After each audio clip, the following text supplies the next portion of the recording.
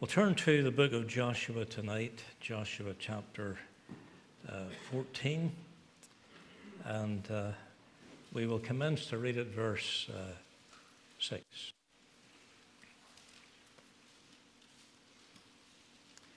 Joshua chapter 14 and verse 6. And when you find the place, then we will read the few verses from this chapter 6. Then the children of Judah came unto Joshua in Gilgal, and Caleb the son of Jephunneh, the Kenizzite, said unto him, Thou knowest the thing that the Lord said unto Moses, the man of God, concerning me and thee in Kadesh Barnea. 40 years old was I when Moses, the servant of the Lord, sent me from Kadesh Barnea to espy out the land, and I brought him word again as it was in mine heart. Nevertheless, my brethren that went up with me made the heart of the people melt, but I wholly followed the Lord my God. And Moses sware on that day, saying, Surely the land whereon thy feet hath trodden shall be thine inheritance, and thy children's forever, because thou hast wholly followed the Lord my God. And now behold the land, behold the Lord hath kept me alive, as he said, these 45 years, even since the Lord spake this word unto Moses, while the children of Israel wandered in the wilderness.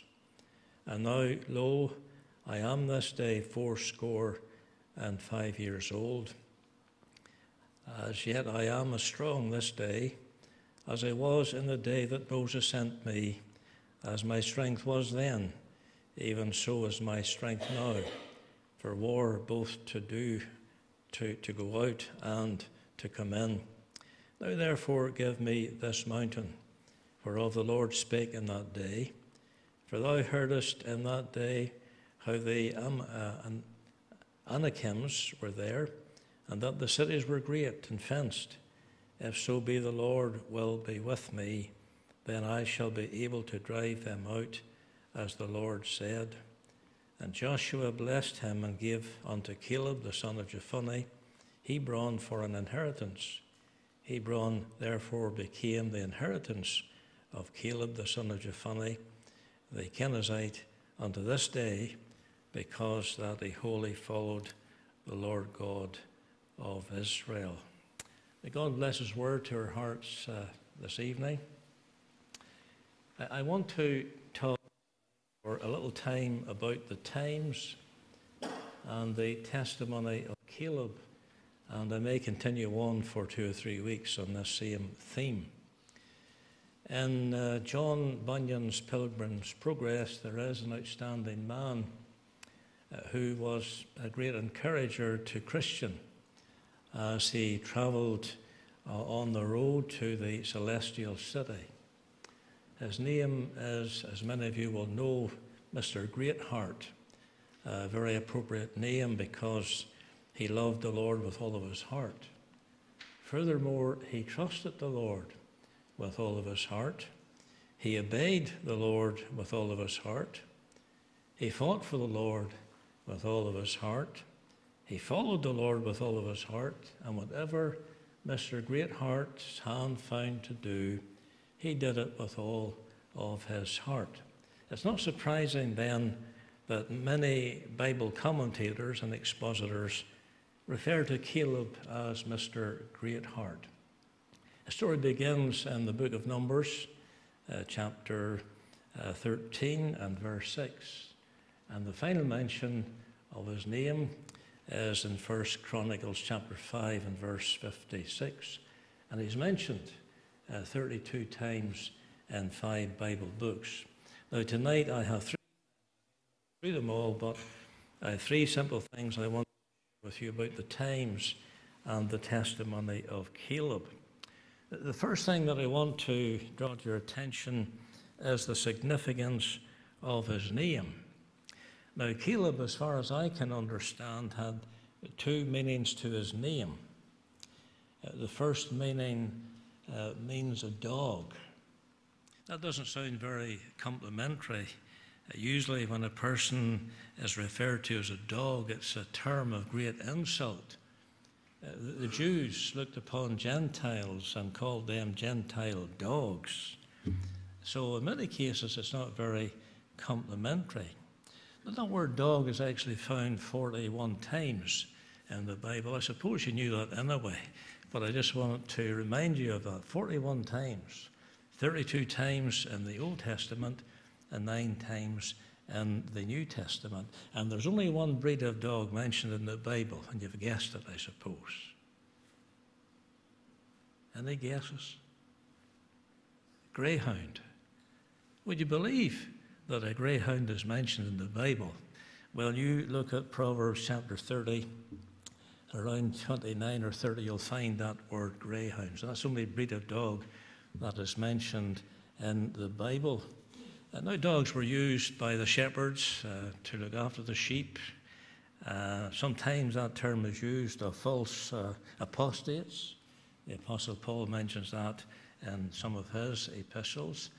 You remember the time when Lazarus lay at the gate of the rich man, and he had nurses who came to him on occasions. Did you realize that? The only people that cared for Lazarus were dogs. And they came and they licked his sores. So that's only loving care that he received. Now, my brother likes dogs, and there's a time his hand used to break out, you know. And he didn't mind the dog licking, because whatever was in that tongue or whatever, it brought healing to his hand. So here's this man, abject poverty, and the dogs come, the only care that he receives. So these are a few things brought to attention about dogs in the Bible. But traditionally, there's one admirable quality about a dog, known as man's best friend, one virtue that no other animal seems to have or possess. It's the very fact that it follows the master and is very loyal, very faithful, one of the most faithful animals on the earth. So the emphasis of his name is not just on the animal itself, but the fact that the dog was a trained animal, an obedient or loyal animal to its master, a dog that was always at the heels of its master. That was Caleb. And it's a tremendous feature about this great man of God. So in that sense, Caleb was indeed a dog, a loyal, faithful person. He followed his master from the day he left Egypt until the day he was called home to glory. So keep that in mind. The name Caleb means dog, but there's another meaning. It also means all heart or whole heart, and that perfectly suited this great man of God as well. He was never half-hearted about anything. He was not lukewarm. He was not insincere about anything. What he did it with all of his heart, with all of his mind, with all of his soul. Whatever the Lord asked him to do, he did it. He did it willingly, faithfully, no holding back, no insincerity. So his name means a dog, or when we apply the second meaning, all or wholehearted. You put the two of them together, we have a wonderful picture of the character of this man. He was faithful to his master in all things, following the Lord wholly with all of his heart. Now, 6 times, I'm not going to give you the references tonight, but 6 times in the Bible, and you can do that as a little exercise for next week. You can find these 6 places and really surprise me next Tuesday night by informing me that, yes, I've discovered these 6 places. 6 places in the Bible where the emphasis is upon these words, he wholly followed the Lord. He is a personification of the New Testament exhortation, whatsoever ye do, do it heartily as unto the Lord. Now, some say that word holy, sometimes it's translated fully, that word holy or fully describes a ship at full sail. And so you have this ship out on the ocean at full sail, and it's carried on forth by the winds, and making progress, going back, moving on, moving forward. That's the picture of this man. He's moving on. The sail is open to the winds of God. He's doing a great work for God all those years in the wilderness from start to finish. Everywhere in between, this characterized Caleb, very faithful servant of God. He straddled no fences. He held nothing back. His was a free sail. The free sail of his life was open to the winds of God's grace. Now, another says that the phrase means to close the gap. Now, for people who've got one of these travel cards, you can go on the train free of charge. Some people don't like other people to know what age they are, that they're pension age, so they'll not apply for it. I would have applied for mine at 50 if I could have got it. But you're on the train and you're sitting there, you haven't a care in the world, you have no expense involved, the conductor comes around, you hold up the card, smile in the face, no parting with the money. And then as you get ready to get off, mind the gap, mind the gap. Well, this particular phrase also means to close the gap, to close the gap. And it's used by hunters to refer to closing the gap between them and their prey. So here we have a hunter or a group of hunters. They need food. They're out in the wilderness. They need food and supplies. So stealthily they make their approach to this particular animal and they try to close the gap. They get as close as possible, a bow and arrow or a rifle, whatever. They're closing the gap. They want to have food on the table for that night. So it's used by hunters to refer to closing the gap between them and the prey. It refers, in the instance of Caleb, he committed to keeping distance between him and God at a minimum. He wanted to be as close to God as possible. Mind the gap. Close the gap. Dog. Wholehearted, all-hearted. Following the Lord. The sail is open to the winds of God. He's been led of the Holy Spirit. He's pressing on with God.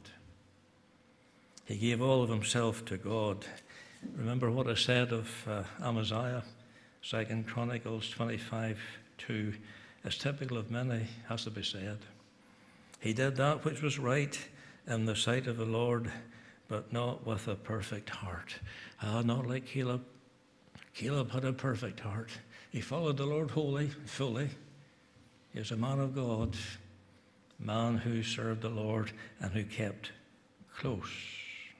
Spurgeon said, a spirit of partial obedience is a spirit of radical disobedience. Caleb was not a prophet. He was not a preacher.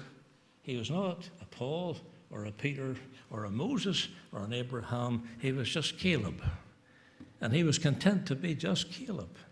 He was content to be what God had in store for him upon earth. He was content with his lot in life. And what a character he was. What a testimony he had for the glory of God. U.S. President Eisenhower told a story in his younger days. His family, an old farmer who lived nearby, owned a cow. And the family wanted to buy that particular cow. So he went over on behalf of the family. He visited the man and he asked about the cow's pedigree. Now, the old farmer from the hill country, he didn't know what pedigree meant. And so he asked about the cow's butterfat production. And again, he said, I have no idea about those things at all. So finally, Eisenhower asked him if he knew how much milk the cow produced each year. The farmer shook his head and said, I don't know, but she's an honest old cow and she'll give you all the milk she has. Isn't that a good description of a child of God? Child of God ought to give God and his work all that they have for the praise of the Saviour's name. God's people need to be like that old cow. I'm not looking at anybody when I'm saying that term. Don't you think that for one moment. I don't want a hymn book landing up here in the pulpit. But keep the old cow in mind. She'll give you all the milk she can give. And that's all God expects of us, all the milk we can give him for the praise and the glory of God. So that's something about the significance of his name. You'll remember that every time you hear a dog barking. Think about Caleb. Every time you're on the train, mind the gap. You'll remember what the significance of that is. Close the gap. Keep close to the Lord. Walk with him. And the old cow. Think about the significance of that. Then the second thing is the spotlight on his nature. Moses tells us that Caleb had another spirit. Numbers 14:24, another spirit. He was different. Now, there were hundreds of thousands of people, men in Israel, but Caleb was different from the rest of them. Isn't that amazing? Hundreds of thousands of men in the land of Israel, but Caleb was different. What caused Caleb to be such a faithful, wholehearted man? The Bible says he had another spirit. And this was the very thing that distinguished Caleb from others, the fact that God put a spirit within him.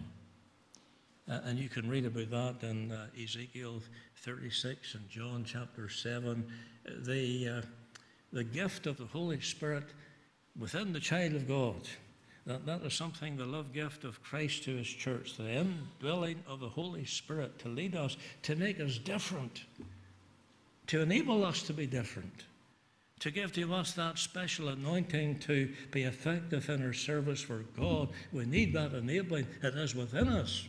We need to yield to the leading of the Holy Spirit and be filled with the Spirit on a regular basis, because without the filling of the Spirit we can do absolutely nothing.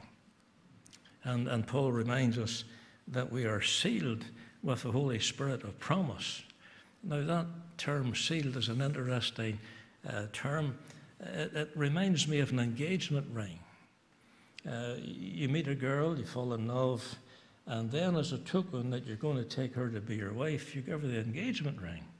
It's a contract. It's really saying, I am going to give you this ring because one day I'm going to marry you, maybe sooner or maybe later.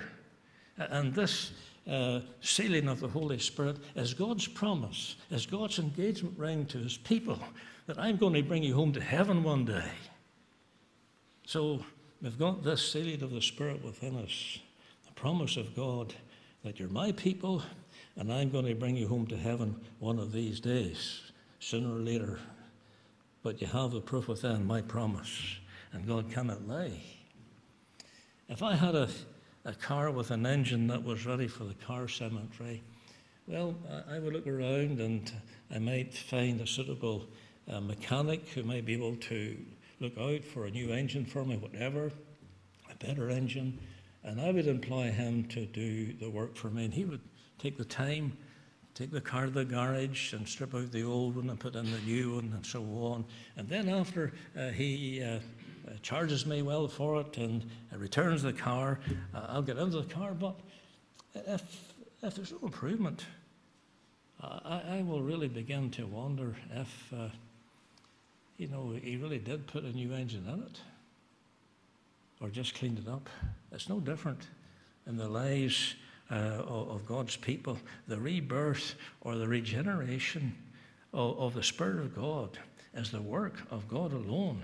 Now, Lazarus did not cooperate in his resurrection because regeneration is a sovereign act of God in which man plays no role. We've got to understand that. This is biblical. This is what the Holy Spirit reveals in Scripture. And after God brings us to life, of course, we believe, we trust, we obey. Then we begin to serve the Lord. But unless God acts first, we will never be reborn in the first place. So we've got to get this right. The work is of God. It's all of God, all of grace. Lazarus is dead. He's bound with the grave clothes. There's not a thing that he can do to liberate himself. Christ comes along and he says, Lazarus, he names him. Because had there been other people in that era, they would have come forth as well. He identified him. Lazarus, come forth. And so you can see Lazarus coming out. He's wrapped up in the grave clothes. And the first thing Jesus says is, there's life there. There's evidence of life now. Because with that command to come forth, the Lord gave the enabling. And then the Lord said, loose him and let him go. That's the responsibility of the church. When a child of God, when a person believes and trusts in Christ, then they're handed over to the care of the church. Loose them and let them go. Mature them. Develop them in the things of God. but the work is of God by His Spirit. And He comes in regeneration, and He puts that principle of life within. And then we act accordingly. We repent, we exercise faith, we believe, we trust, we come. But it's all of God, it's all of grace. That's the way God works. That's the teaching of the Holy Scriptures. This man had the Spirit within him, you see. He was different from anybody else. That's what made it so good for him. So we must also realize that it's not as if dead people have faith. And because of their faith, God agrees to regenerate them. That's not what the Bible teaches. Rather, it is because God has regenerated and given us new life that we have faith. Now, once a briar was growing in a ditch, and a gardener came along and he decided to dig it up. And so he did, and he planted it among the roses in his garden. It looked out of place, right enough. And then he made a slit in the briar with a sharp knife and grafted it with a rose. And when the summertime came, lovely roses were blooming in the old briar. Now, the beauty that was displayed was not due to what came out of the briar, but rather to what was put in. We can apply this to regeneration. The Spirit comes, in a sense, is put into the life, and then it produces the beauty of conversion and repentance and salvation. Is there for all to see. It's the work of grace. And we ought to be a thankful people because of His matchless grace. So we've looked at two things. Yeah, another 2 or 3 minutes yet. I might get through this. Two things. The significance of His name, the spotlight on His nature, and finally, the supply of His need. Now, one of the great characteristics of Caleb is that when we read of him in the 6 different books of the Bible, you might even identify the 6 books as well. All right. So you've got a double exercise. Now, my wee grandson comes home, and when I see him, we might say to him, well, any homework tonight? Frown in his face, oh yes, the spellings of sums to do. And if he doesn't do them, Nana and Papa will not be too happy, and the teacher will not be happy. So I'm the teacher. Mama and Papa's up here. I've asked you to do 2 things. Do you remember the first thing? What was that now? I asked you to do. Those 6 references about wholly following the Lord. And then the 6 books of the Bible where he's mentioned. Will you do that? Will you have a wee study? Maybe you're having a cup of tea and a bit of toast tonight. Just think about that and get your Bible out and spend a few minutes. For some of you, it'll just take a few minutes. For others, it may take a wee bit longer, but you can be enjoying the toast and the tea when you're doing that. See, these 6 books, we never find him despondent. He's always confident. We never find him in doubt. There are many doubters around about him at that time, but not with him. We never find Caleb in defeat. All who left Egypt perished in the wilderness because of disobedience, except Joshua and Caleb, the man who wholly followed the Lord. Caleb was always on the victory side. We never lose when we wholly follow the Lord. Now, he was 40 years of age when he was sent out as a spy by Moses. It was some time before when God spoke to his heart through the word that was brought to him from Moses. He saw redemption typified in the Passover. He experienced it. He passed through the Red Sea. Caleb believed God, no doubt about that. Then at 40, he spied out the land and brought back a good report. For 45 years after that, he lived among an unbelieving people, a disobedient people, but all the time he wholly followed the Lord. He stayed with Moses to the end of his days. Then he followed Joshua as he had followed Moses. Never once did he consort with the murmuring crowd. He didn't get involved with the rebellion of Miriam and Aaron against Moses. He never once got involved with the rebels. He didn't side with Korah. Remember Korah and this family? The ground opened and they perished. And when his time came to claim his inheritance, he was 85 years of age. Now you think about that for a minute. Bring it right up to 2023. Most people at 85 years of age have been receiving a pension for 20 years. And they're maybe looking forward to getting settled in a nursing home. But here's this man at 85 years, and he wants to take a mountain. He wants to kill the giants who live in that mountain. This is what God gave him, and this was the promise he was claiming at 85 years of age. So if you're feeling not the way you used to feel, and you're a little bit slower the way I was getting through the car park tonight into the meeting as quickly as possible, remember Caleb, 85 years of age. Give me this mountain. I'm going to take this mountain. I'm going to find all the giants that come my way. That's what he's saying. 85 years of age. Most people follow the Lord in spurts. It comes in spasms. They leap into the church like flying fish leap into the air. Now, when we got a break, we went down to a little place called Dunedin, maybe 100 odd miles from home in Florida, on the Gulf of Mexico. And Dunedin is the Gaelic name for Edinburgh. Beautiful little place. Nice marina there. And you come in and you see the big sign, Dunedin, and there's a piper standing in all of his glory, playing the big pipes, the kilt on. This is Dunedin, Gaelic for Edinburgh.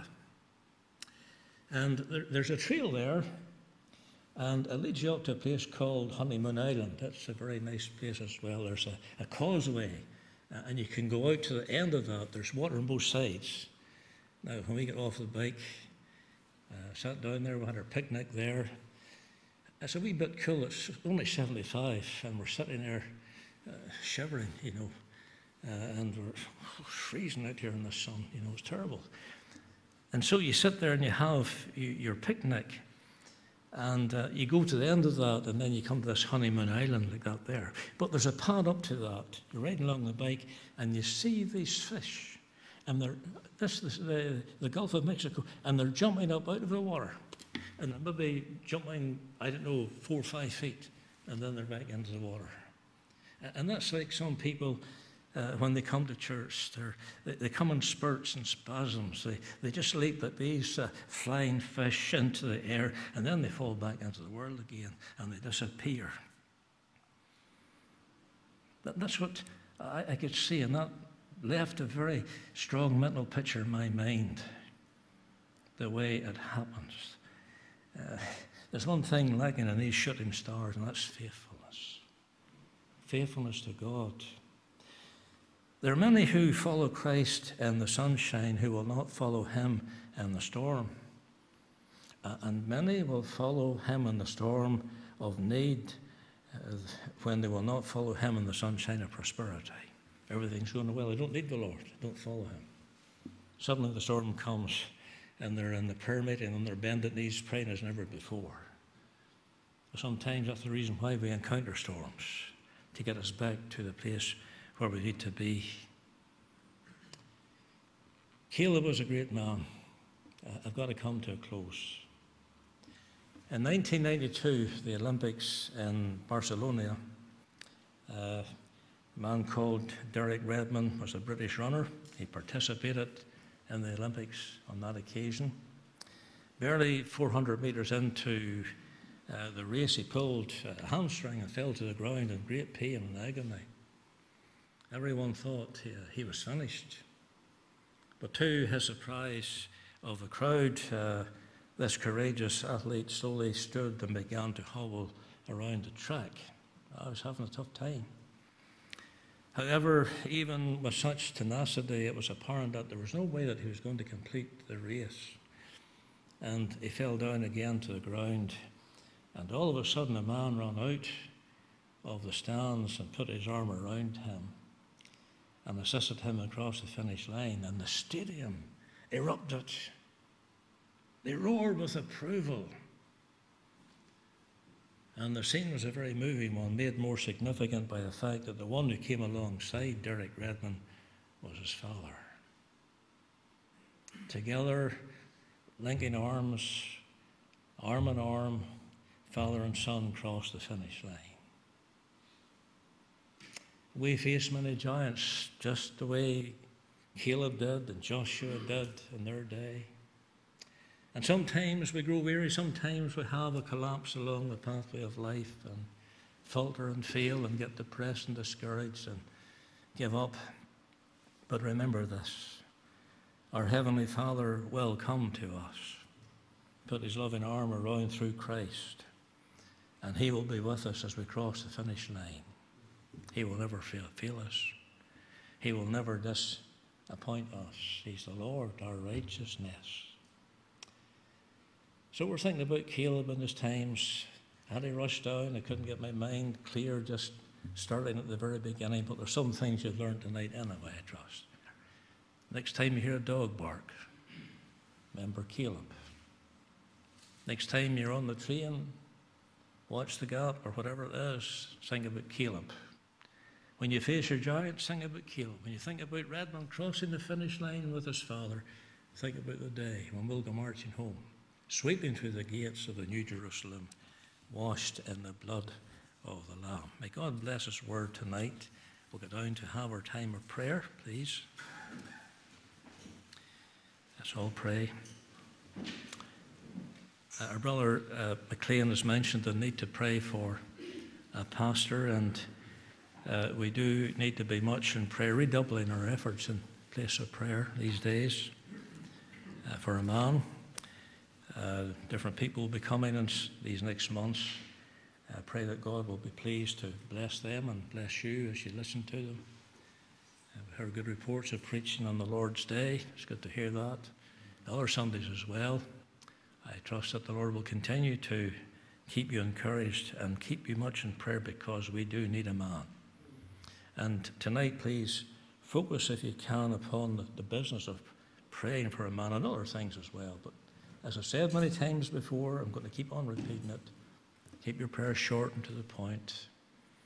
And if need be, pray a couple of times. Keep the prayer meeting moving. Keep it alive. Let's get down, seek the Lord's face. Father, we do pray that thou wilt help us to be like Caleb. We feel very inferior at times. We feel incompetent at times. We feel useless at times in and of ourselves. But we draw near to thee tonight to pray for grace. The grace that Joshua experienced, the grace that Caleb experienced, the tenacity that they showed on occasions, the wholeheartedness that they had in their lives. And granted, the Lord will make us a blessing here in this congregation. Send us a Joshua, send us a Caleb, send us a man of God to this congregation to lead the work forward in the days that lie ahead. The Lord knows the needs of the sick and the aged and the infirm. And, O God, we commend them all unto thy care. Remember us now in prayer. Teach us to pray. Bring to mind the things that we ought to be praying for.